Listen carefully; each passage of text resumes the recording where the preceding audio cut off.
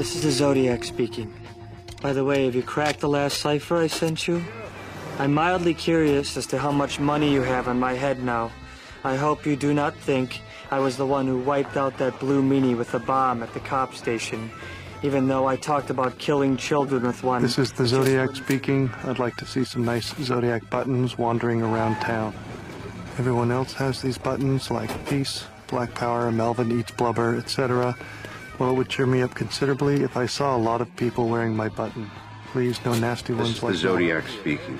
I shot a man sitting in a parked car with a .38, Zodiac 12 SFPD 0. The map coupled with this code will tell you where the bomb is set. You have until next fall to dig it up. I ask him to take a poem and hold it up to the light like a colour slide, or press an ear against its hive. I say, drop a mouse into a poem and watch him probe his way out, or walk inside the poem's room and feel the walls for a light switch. I want him to water ski across the surface of a poem, waving at the author's name on the shore. But all they want to do is tie the poem to a chair with rope and torture a confession out of it, to begin by beating it with a hose to find out what it really means. Hello, my name is Colin Waters, and I'm a writer, and I'm an editor, and I work at the Scottish Poetry Library, and the poem that I read there at the start of the show was Introduction to Poetry by Billy Collins. And I'm Adam O. Davis. I'm a teacher, a photographer, and a poet whose debut collection, Index of Haunted Houses, was published last year by Sarabande Books. Now, as I mentioned, that poem at the start was Introduction to Poetry by Billy Collins. And as you don't need me to tell you, it's a rather light-hearted introduction to what promises to be a very dark show. The conceit of Collins' poem is that some people think of poems as codes to be cracked, violently, if necessarily. And that ties in very nicely with the film that we're going to be looking at, David Fincher's 2007 classic Zodiac. His account of the infamous series of murders that took place in the San Francisco Bay Area in the late 60s and early 70s. Later, in our regular slot that ends the show, we have a guest appearance by the poet Diana Maria Delgado, who will read a prose poem inspired by Bram Stoker's Dracula. Now, as mentioned, it was directed by Fincher, who's shown an abiding interest in serial killers. I'm sure you've seen it. His second film, Seven, which came out in 1995, featured a serial killer whose MO was murders based on the 7 deadly sins. And he's also one of the creators of the Netflix series Mindhunter, which looked at the FBI's development of profiling as a way to track down and apprehend serial killers. Fincher, the scriptwriter of Zodiac, James Vanderbilt, and the producer, Brad Fisher, they were all growing up in the San Francisco area when the Zodiac killer was at large. Fisher recalls his father telling him that the reason a police car was following the school bus was that the Zodiac killer had threatened to shoot out a school bus's wheels. The film is based on the book Zodiac by Robert Graysmith, who, as we'll hear, is also a character in the film. Fincher and Vanderbilt also undertook original research. When they prepared to make the film, they interviewed some of the principal characters themselves. I think the film is brilliant. I'm just going to put it out there. I think it's a great, great film. But when I was doing a bit of research, I was flabbergasted to learn that the box office performance was quite lukewarm, and it received no Oscar nominations. To put that in a bit of context, Fincher's next film, which I would describe as pretty underwhelming, The Curious Case of Benjamin Button, that got 13 nominations and Zodiac got none. That's incredible. To be fair, 2007 was a pretty good year for film. Other films that got nominated were There Will Be Blood, No Country for Old Men, and The Assassination of Jesse James, but no love for Zodiac. That's crazy. I've yacked on about the sort of background to making the film. Adam, how would you describe the plot? I think Zodiac is a straightforward, serious-minded crime thriller about the fruitless hunt for one of America's most infamous serial killers. And as the serial killer's identity was never discovered, right? The identity of the Zodiac is still at large, I guess, in our minds. The film focuses on the individuals who led the hunt for him, which is namely San Francisco Chronicle cartoonist Robert Graysmith, Chronicle reporter Paul Avery, and police inspector Dave Toschi. And how their growing obsession with this seemingly unsolved case ended up doing serious damage to their own lives. What makes this film great, and why I consider it to represent, I think like you, the zenith of Fincher's work as a filmmaker, is its cinematographic precision, its obsession with details. Fincher is a notoriously meticulous filmmaker, and I think he finally found a subject that really kind of honored his own obsessive personality. Another thing about this film is just the patience it has in exploring the individual and citywide psychological fallout this case caused. the film's first 45 minutes come on like a horror movie, as they depict several Zodiac murders in visceral detail. But what follows for the following 2 hours is an increasingly processless procedural. Whatever payoff there might ultimately be, and there isn't, pales in comparison to the human toll, not just Zodiac's murder victims, but also those obsessed with him. Their lives are ultimately undone by the existential reality of this serial killer. There are no answers, just questions. They aren't even grasping at straws, but at air itself. I look back at Fincher's filmography, Yeah. and I realised that out of about the dozen films that he's made, I've only ever actually rewatched 4 of them. I think that it's easily, as we've said, his best film. But, have you noticed, if you look at his films, there's a sort of an interest in grand schemes and big ideas and people who are putting plans into practice that other people might not be aware of. So there's a game. I mean, the title itself speaks for itself. Fight Club, Tyler Durden's master plan is not really revealed until the film's practically over. The Social Network, where we're all living with Zuckerberg's machinations. Absolutely. And then in Gone Girl, you'll recall that Amy, I guess the anti-heroine, has a very involved scheme which ultimately leads to the psychic torture of Affleck.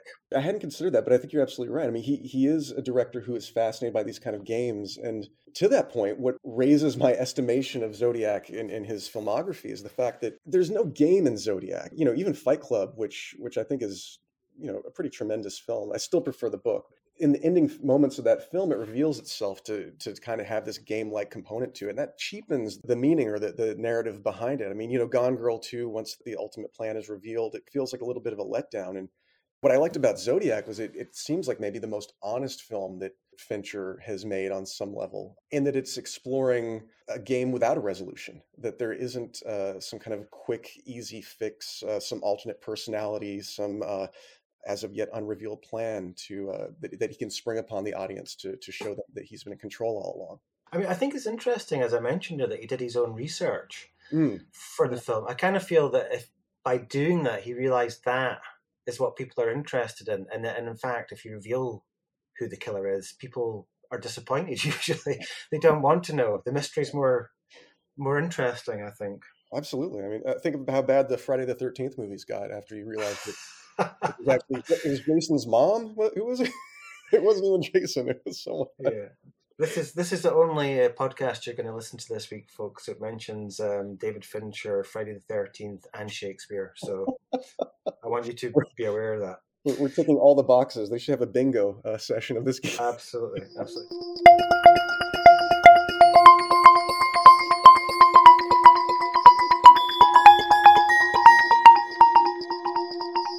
Now, Adam, when we were discussing which films we thought would make interesting windows into poetry, you chose Zodiac. You see a connection between the film's fascination with codes and ciphers and with poetic form as a mystery, albeit one with a solution. Is that fair to say? I think so. Yeah, I think that anytime we apply the notion of form to anything, be it a wristwatch or a poem, we introduce a puzzle. And the pleasure in a puzzle is that even in the deepest throes of frustration, we know that there's an answer, right? There's always a solution to it. And that answer is one that's often used to compel our interest when it comes to mysteries. I've heard that the reason people like to read and watch mysteries is because it makes them feel smart, as if they're solving the unsolvable right along with the characters. So these answers give us a sense of completion, closure, of success. And poetry has, for better or worse, often been considered a classic kind of puzzler, thanks to its focus on form and meaning. But what I love about this idea in poetry is that it isn't just the reader who might need to do a little code breaking, but the poet too. I think of sonnets, huzzles, sestinas, villanelles. These are all forms that require technical skill, but so too does language. So what we arrive at through poetry is the question of language itself, and how through various forms we can call into question what language means to us and for us. All right, this is getting a little esoteric, so let's take it back down to earth through an example. I'm cool with esoteric. It's fine. I don't want to overshoot here after Friday the 13th, but one of my poetic heroes, Harriet Mullen, has a book called Sleeping with a Dictionary, which everyone should own if they don't already. This book is heavily under the influence of the Oulipo, who are a French group of literary theorists who seek to expand literature's possibilities through mathematical formulas and logic games. Good examples of that would be Italo Calvino's Invisible Cities or Georges Perec's Avoid. And so it has a number of these different exercises you can do in trying to build new possibilities through form and language. And so one example of this would be an N+7 exercise. In French, it's S+7. In English, it's N+7 because N stands for noun. So you take an existing text and then you replace every noun with the seventh entry after it in a dictionary. The result is uncannily familiar and also totally original. Or in film speak, to get less esoteric again, the result is like the Terminator's cybernetic organism, living tissue over a metal endoskeleton. So, Colin, would you do me a favor and read this poem for me here? Oh, yes, definitely. My mistress's eyes are nothing like the sun. Coral is far more red than her lips red. If snow be white, why then her breasts are dun. If hairs be wires, black wires grow in her head. I have seen roses damasked, red and white, but no such roses see I in her cheeks. And in some perfumes is there more delight than in the breath that from my mistress reeks. I love to hear her speak, yet well I know that music hath a far more pleasing sound. I grant I never saw a goddess go. My mistress when she walks treads on the ground. And yet, by heaven, I think my love as rare as any she belied by false compare. Thank you. And I'm sure all of you out there in podcast land recognize that. That's, of course, Shakespeare's Sonnet 130. What we have now is Harriet Mullen's N+7 version of the sonnet, which is called Dim Lady. My honey bunches peepers are nothing like neon. Today's special at Red Lobster is redder than her kisser. If liquid paper is white, her racks are institutional beige. If her mop were slinkies, dishwater slinkies would grow on her noggin. I've seen tablecloths in Shakey's pizza parlors, red and white, but no such picnic colors do I see in her mug. And in some minty fresh mouthwashes, there is more sweetness than in the garlic breeze my main squeeze wheezes.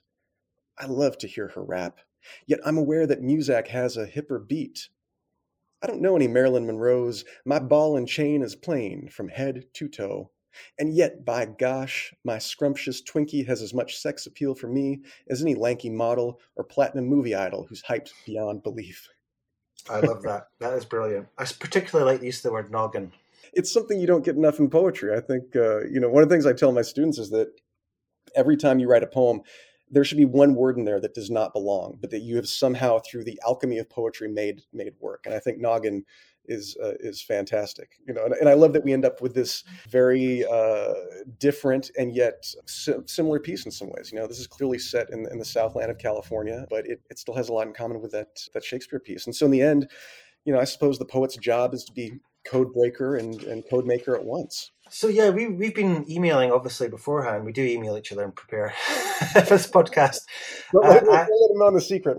Yeah, giving it all away now. You were telling me about a fascinating book-length poem that's written in code. I mean, that couldn't be more apropos for what we're discussing. What is this poem, Adam? John Hollander, whose guide Rhymes Reason is basically a Bible for any poet interested in form, wrote a book in 1974 called Reflections on Espionage, which is a book-length poem written in code that I fully admit eludes me, though despite that illusion, I still find much delight. The collection's superficial conceit is that a spy named Cupcake, who's presumably Hollander, is writing missives to his handler detailing the exploits of other poets who go under code names. So, for example, in the book, Alan Aspirin is actually Allen Ginsberg, Image refers to James Merrill, and Steam Pump refers to Auden, apparently because Auden had a beloved toy as a child that was a steam pump operated or something like that. I'm not quite sure how toys worked back then. But the deeper conceit is Hollander's obsession with the mechanics of poetry. Just like in Zodiac, obsession is an essential component in any poet's psychological makeup. In Richard Hugo's The Triggering Town, which is another Bible for poets I highly recommend, he writes about the ways our obsessions lead to poems. And this is a quote from that book. Your triggering subjects are those that ignite your need for words. When you're honest to your feelings, that triggering town chooses you. Your words used your way will generate your meanings. Your obsessions lead you to your vocabulary. Your way of writing locates, even creates, your inner life. The relation of you to your language gains power. The relation of you to the triggering subject weakens. So he goes on after that to argue the ways in which we handle our obsessions on the page determine our presence as either public or private poets. That is, poets who want to be understood and those who would prefer to preserve their mysteries. Or, as Hugo explains, with the public poet, the intellectual and emotional contents of the words are the same for the reader as for the writer. With the private poet, and most good poets of the last century have been private poets, the words, at least certain key words, mean something to the poet they don't mean to the reader. So simply put, we could call Billy Collins, who we heard at the beginning of the show, a very public poet. You know, his words are our words in that way. They all mean the same things. Whereas Harriet Mullen, I would consider a private poet. Her words may have deeper coded meanings than we might have. And as for Hollander, I'll let the listener judge this elegy that I'm about to read for Steam Pump, aka Auden. And this is titled January 15th. Steam Pump is gone. He died quietly in his hotel room and his sleep. His cover people attended to everything. What had to be burned was burned. He taught me, as you surely know, all that I know. Yet I had to pass him by in the square at evening, in the soft light of wrought iron lamps and the rich, cheerful shadows which rose up from the stones to meet it, without even our eyes having touched, without acknowledgement. And thereby, of course, we were working together. What kind of work is this, for which if we were to touch in the darkness, it would be without feeling the other there? It might help to know whether Steam Pump's dying was part of the work or not. I shall not be told, I know. Until next time, this is Cupcake. I do like that as well. You don't even have to really know what it's about to get the emotion, do you? No, it's all there. And I think that's what makes the book work so well, is that even if you, like me, cannot break the codes that Hollander explains in detail in his preface and then in his endnotes, the pleasure in the language is so rich, and the emotion behind it is so clear too. I wonder if a lot of the appeal of the Zodiac and a lot of the appeal of poetry is that at heart we don't really want to know the story, the message. We don't really want to crack it. Having said that, going back to Billy Collins and the poem that we read at the start, and knowing that you're a teacher as well, Adam, do you often find students do in fact approach the poem as poems that need to be cracked? Constantly, and I blame this entirely on our educational system, and that that I'm a part of, a willing part of, a paid part of. We're teaching students to tie their subjects to chairs and to torture them rather than enjoy their beauty or wait for them to reveal themselves. I'm always encouraging my students to focus on the pleasure that language offers, to start with that, and then maybe work towards meaning later. I mean, meaning may come or not at all, but the pleasure of the language will always see us through. I think there's an impatience as well that comes when we present art as a code to be cracked, because then there's no longer an understanding that it should just be sat with rather than analyzed under the microscope. And of course, a code implies that there's one way of Right. looking at something. There's a right answer. Absolutely. And, anybody who's ever read poetry will tell you that what's really enjoyable about it are the different readings, Of the course. clashing readings. And I kind of feel part of the delight and pleasure of Zodiac is that there's clashing readings in this as well. It's not merely that we're not going to get to the bottom of this mystery. It's that there's alternative reasons, motivations, pressures, external, internal going on that make it hard to see what's going on. But we know there's something good. There's something interesting going on. Yeah. And it's interesting too to think about that. The ways in which we read into either a text or a film say just as much, if not more, about us than the subject there, right? Like the difference in opinion. I mean, that certainly makes for horse races, but that makes for conversation. And I think what I love about poetry is I can return to a poem years after an encounter and have a completely different opinion on it or a different understanding of it. I mean, these things, I think great works of art tend to age with us, and that's what's so rewarding about our relationship with them. Foreman says that you're ambidextrous. No, that's untrue. You can't write with both hands. My teachers tried to make me when I was a kid, but I couldn't. I'm left-handed. He also said that you made statements about killing school children. That is horrible. That's a horrible thing to say. So you aren't angry about being fired from Valley Springs for touching your students?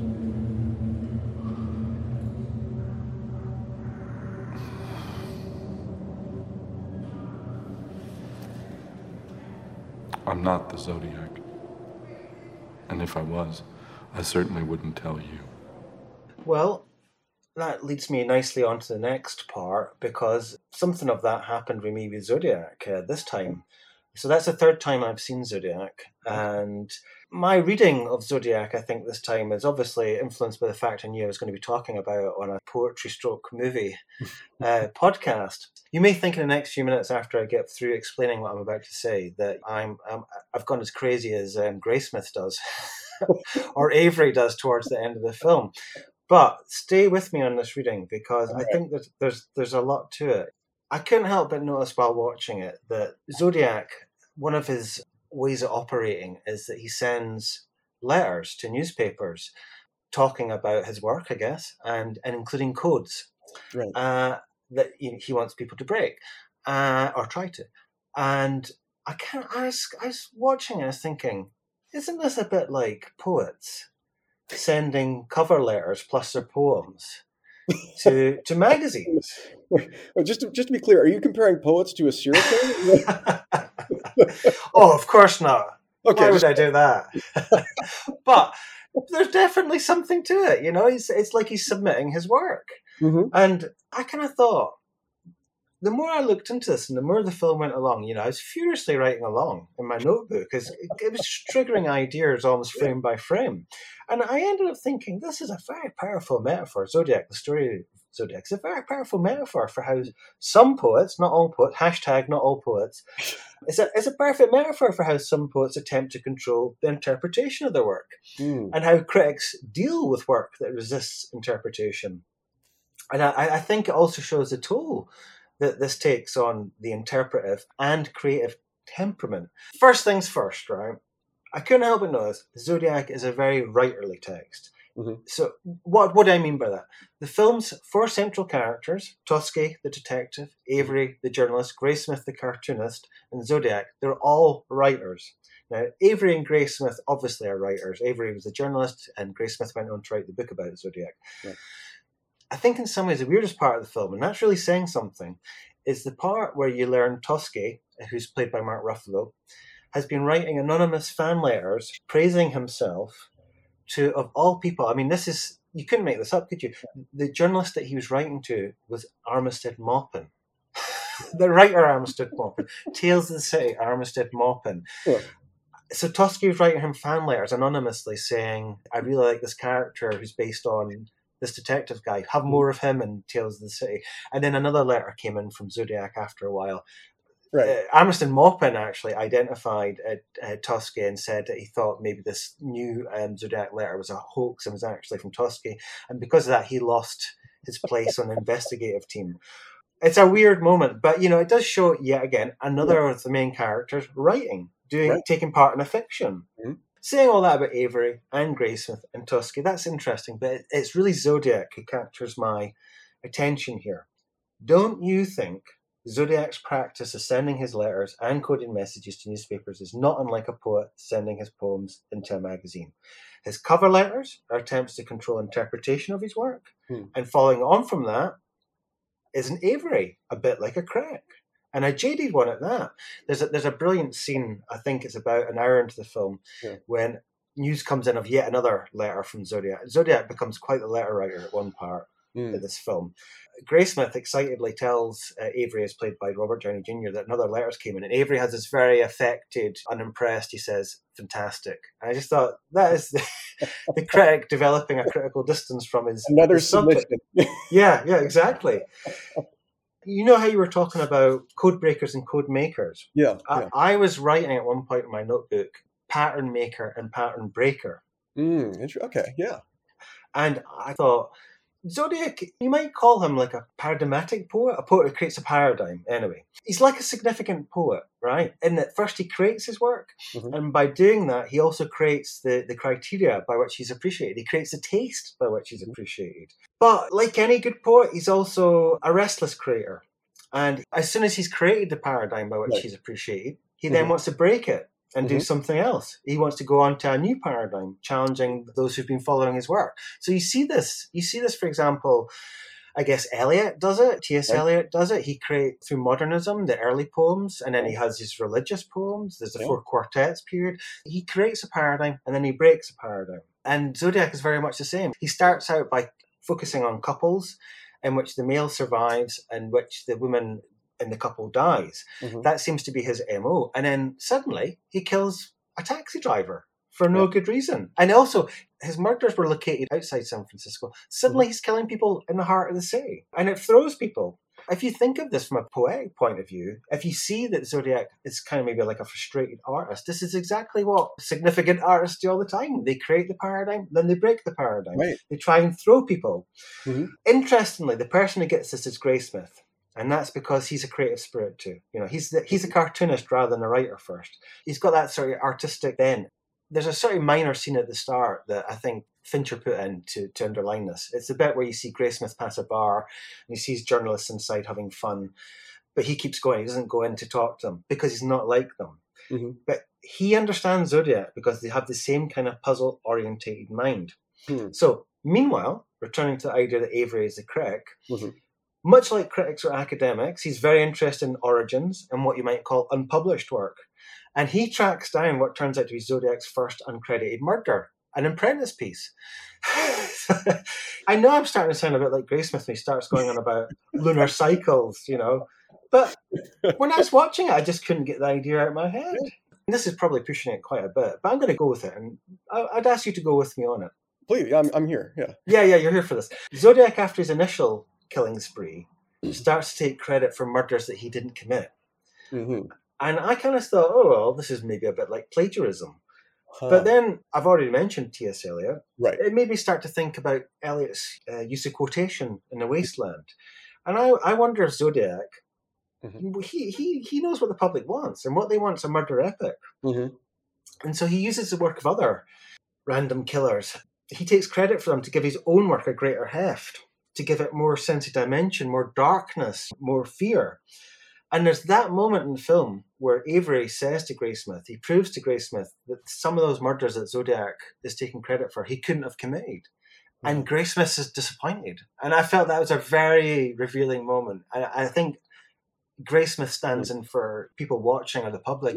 There is something terrible in yourself that thinks you want it to be even worse than it already is. Zodiac, quoting these other murders, is aware that other work can give his work a greater heft and dimension. Yeah.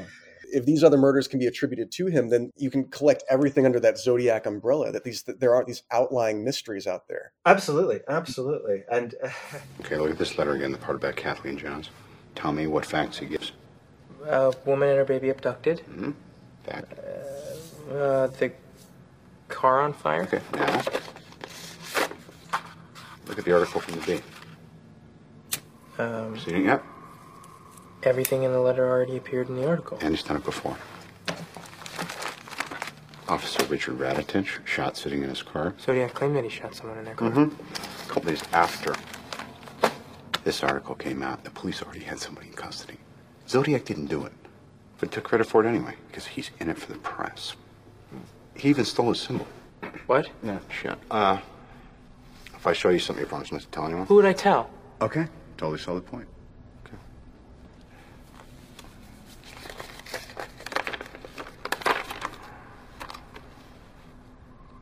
That's the only place that word and that symbol ever appeared together before the letters. The guy stole his logo off a watch. How can somebody who's killed 13 people... He claims he's killed 13 people, but which ones can we actually confirm? There's 3 in Vallejo, 1 in Berryessa, the cabbie, that's it. Bobby, you almost look disappointed. I love poets. I love them in person and I love them through my reading. But there's stop me if I'm wrong, but like many of the characters in the film, they're like poets, or at least a particular kind of poet, or an image of a particular kind of poet. Hmm. And what I mean by that is they're obsessional. Yep. They rely on drink as a crutch. They're they're negligent of the people in their lives as they concentrate on their work. I think those kind of characteristics, obviously, again, hashtag not all poets. Right, yeah, of course. But, there's a reason why those certain images have been attached to poets over the years. They do have some damaging behaviors. I think your thesis is a fascinating thesis here, man. Now, well, this is my cherry on the top now, which is, I think even Zodiac disappearing eventually feeds in to this. Because it reminds me of writers who, for reasons that are never revealed, absent themselves and stop writing. When the writers I have in mind are people like B. Travin, who did The Treasure of the Sierra Madre. Right, yeah. J.D. Salinger, obviously. Mm-hmm. Or in poetic terms, the French poet Rimbaud. Mm-hmm. You know that Rimbaud, after an initial period of being a poetic prodigy, stopped writing poetry and disappeared and didn't reappear in France again until the very end of his life. There's lots of stories about what he did during those 30 or 40 years. I think he was gun running in North Africa, wasn't he? That's the one that the biographers currently think. Seeing as we've mentioned Rimbaud, I wanted to read an extract from A Season in Hell, which of course could have been the subtitle of the Zodiac, the movie. And as I read it, I feel that it's almost like it could be taken from the mind of Zodiac, this first part of A Season in Hell. Once, if I remember rightly, my life was a feast at which all hearts opened and all wines flowed. One evening I sat Beauty on my knees, and I found her bitter, and I reviled her. I armed myself against justice. I fled. O witches, O misery, O hatred, it was to you that my treasure was entrusted. I managed to erase in my mind all human hope. Upon every joy, in order to strangle it, I made the muffled bound of the wild beast. I called up executioners in order to bite their gun butts as I died. I called up plagues in order to suffocate myself with sand and blood. Bad luck was my god. I stretched myself out in the mud. I dried myself in the air of crime, and I played some fine tricks on madness. And spring brought me the appalling laugh of the idiot. But just lately, finding myself on the point of uttering my last croak, I thought of looking for the key to the old feast, where I might perhaps find my appetite again. Charity is this key. This inspiration proves that I have been dreaming. You'll go on being a hyena, etc., cries indignantly the demon who crowned me with such pleasing poppies. Reach death with all your appetites, your selfishness, and all the deadly sins. Ah, I have brought along too many. But, my dear Satan, I beg you, and I, little less inflamed. And while we are waiting for the few little overdue cowardly actions, you, who appreciate in a writer the absence of any descriptive or instructive talent, for you, I tear off these few hideous pages from my notebook of a damned soul. Now, Wow. I kind of think that's like, parts of that could have been taken straight from the mind of Zodiac, and parts of it, the tearing off pages from your notebook. It's almost like his practice, isn't it? Oh, absolutely. And to your point, too, I mean, if Rambo did indeed end up as a gun runner in North Africa, he may well have moved from poet to serial killer on some level there. Yeah. Not to stand in a good man's name, but... Sorry, Rambo. Sorry, Said no one ever. I should just say before we move on, that's from my Penguin Classics version of Arthur Rimbaud's collected poems. It was translated by a chap called Oliver Bernard. Now, one of the great themes of the film is mystery and how to live with it. You and I are both big fans of the TV show The Leftovers, aren't we? And absolutely. And one of the great things about The Leftovers is it never tries to explain its central mystery. And I appreciate that, because there's so many mysteries in life, and the direction narrative usually takes is to erase mysteries. It'll set mysteries up and it'll then get rid of mysteries. And I think this is one of the great things about poetry, I think. Poetry's anti-narrative. It can be obviously narrative, but it doesn't depend on narrative. And so therefore it has an easier relationship, I think, with mystery than, say, films do, which as a commercial art has to satisfy people. And maybe that's what went wrong with Zodiac at the box office. People wanted a solution and the film didn't give it. So Zodiac resists giving a definite solution, and I think good poems do the same. A poem that's easily understood, it'll amuse you for a moment, but it's not going to linger in your mind in the same way that The Wasteland does, or Walter Delamere's The Listeners. And I think the same's true of Zodiac. I'm not one of those people who are massively interested in serial killers. They're usually just sad little men, like the Unabomber or Son of Sam. Mm-hmm. But there's something about the Zodiac killings, at least as represented in the films, that holds the attention in a way that those others don't. And I think for me, that's what I really love about poetry. It's a way to live with mystery. What's your take on that, Adam? All I ask of art is that it haunt me on some level. That's when you've been impacted by it. But I think that poetry is not just a way of helping us to learn to live with mystery, but also a way of preserving that mystery, holding it to the light to better explore it. Because if there are no answers, we should at least have some really good questions. And what powers me through any mystery or life itself is curiosity. And I've yet to encounter a form that better rewards curiosity than poetry. The really mysterious aspect of the story in Zodiac, it's not who is the killer. Mm-hmm. It's what drives people. We want to know what drives Zodiac, but what is driving Avery and Graysmith, and to a lesser extent Toschi, to destroy their lives and careers? They're smart people, they're talented people. Why do they cash that in? If the killer ever was revealed, he would be like, the Son of Sam killer, just a sad, mentally troubled person. Why are they doing that? And I think that is a real mystery, the real mystery of the film. Why does Graysmith keep going with the case after everyone else has abandoned it? Chloe Sevigny, who plays his wife, even says at one point, why? Why do you need to do this? And he can't give her an answer. Yeah, I mean, I think that's the toughest question there, or maybe it's very simple in the sense that these people are just looking for.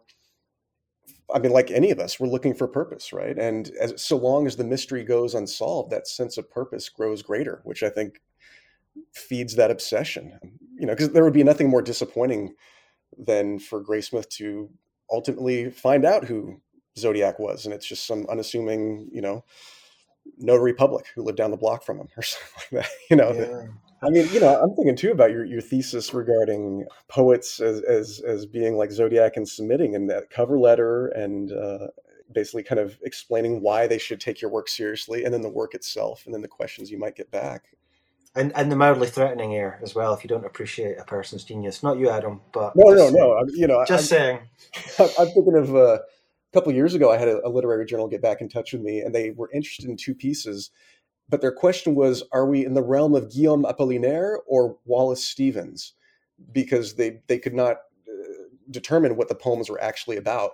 And those are two pretty interesting polls there. And in the end, I failed to explain what either poem meant. And so both poems went untaken. But it was an interesting moment where I was having to defend the meaning of something that I probably didn't fully understand myself. That might be the issue, is that there may not be the poet may not even know what the meaning is behind them. Well, it's interesting you should mention that. Last summer, I was working on a series of live streamed shows, Macker to Macker, and one of our guests was Don Patterson, and he said at one point, he knows he's onto something good when there's something in the poem that he doesn't understand but likes. Yes, absolutely. That's what we're looking for. We want to confuse ourselves. But good confusion, it's like there's something there that I want to keep looking at, and I might never get to the bottom of it. Yeah. But if you can create your own mystery within the poem, I think then you're onto something, because then that fulfills that purpose. That gives you reason to keep searching. Okay. Zodiac had to have known Darlene Ferrin, right? Yes, because of the phone calls on the night of her murder. Because of the Vallejo file, we know that Darlene knew a man named Lee? Yes. So all coincidence aside, Robert, how can you be sure that Lee Allen is a Lee from this file? Now, Vallejo is a small town, but it's not that small.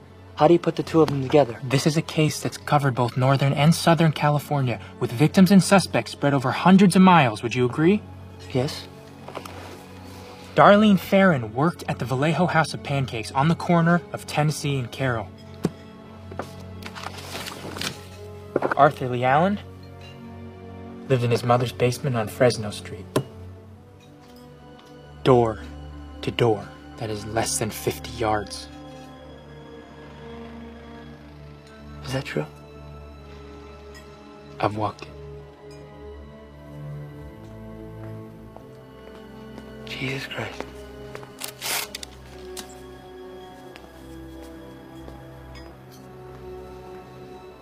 So? The prints, the handwriting. I'm not asking you as a cop. But I am a cop. I can't prove this. Just because you can't prove it doesn't mean it's not true. Easy, Dirty Harry. I mean, one of the things that we've sort of avoided talking about really in this podcast is poems that are about murder and murderers. Because, I mean, there's massive amounts we could talk about. I mean, murder ballads in themselves would be a whole podcast series to themselves. Yeah. There's, it goes from murder ballads to Browning's My Last Duchess to Frank Bidart's Herbert White, which is one of the few poems I know that's actually been adapted into a short film. James Franco turned it into a short film. You can find it on YouTube, but I would say to you, don't watch it. It's horrible. I mean, is there anything that James Franco won't adapt to film? That's not well, quite no. I mean, he did it. I wouldn't watch it if I was you. It's a horrible poem and it's a horrible film. And if you must watch it, then go ahead. But I'm telling you as a friend, it's probably not a good idea. I will take that advice to heart. Thank you, sir. No worries.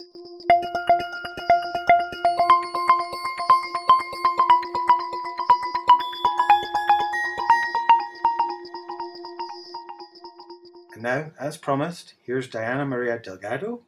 Diana is the literary director of the Poetry Center at the University of Arizona. This is Diana Maria Delgado, author of Tracing the Horse, a debut book of poems that follows the coming of age of a young Mexican-American woman living in the San Gabriel Valley of Southern California. I think of myself as a film person, and I watch a lot of movies, and I find myself drawn to movies that privilege feeling over intellect.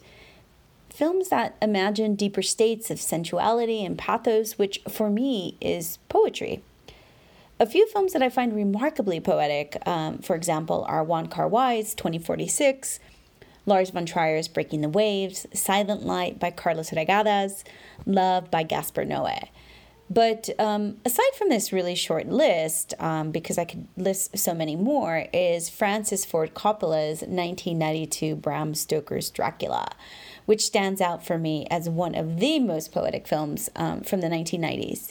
Coppola's spoken about how important it was to make this film, but to do it in a way that was more connected to the original vampire novel, which was written in 1897 and is an epistolary book. And while Coppola's version does stay true to the book, Coppola obviously had other things on his mind while making this movie, most of which has to do with the following list: doomed romantic love, doomed sexy love, seduction, the Kama Sutra, eroticism, eternal life, women in gardens, sheer nightgowns, blood, suicide, fate, wolves, tragedy, wolves having sex in gardens, resurrection, carriages, women kissing in gardens, orgies, death, thirst, and Winona Ryder as Mina, the princess, pleading to Dracula, take me away from all this death.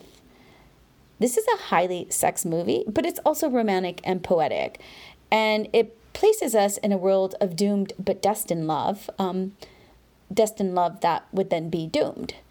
And I also want to note the poetry in the movie also comes out in the dialogue, like Gary Oldman as a handsome Romanian count confessing to Mina, I have crossed oceans of time to find you.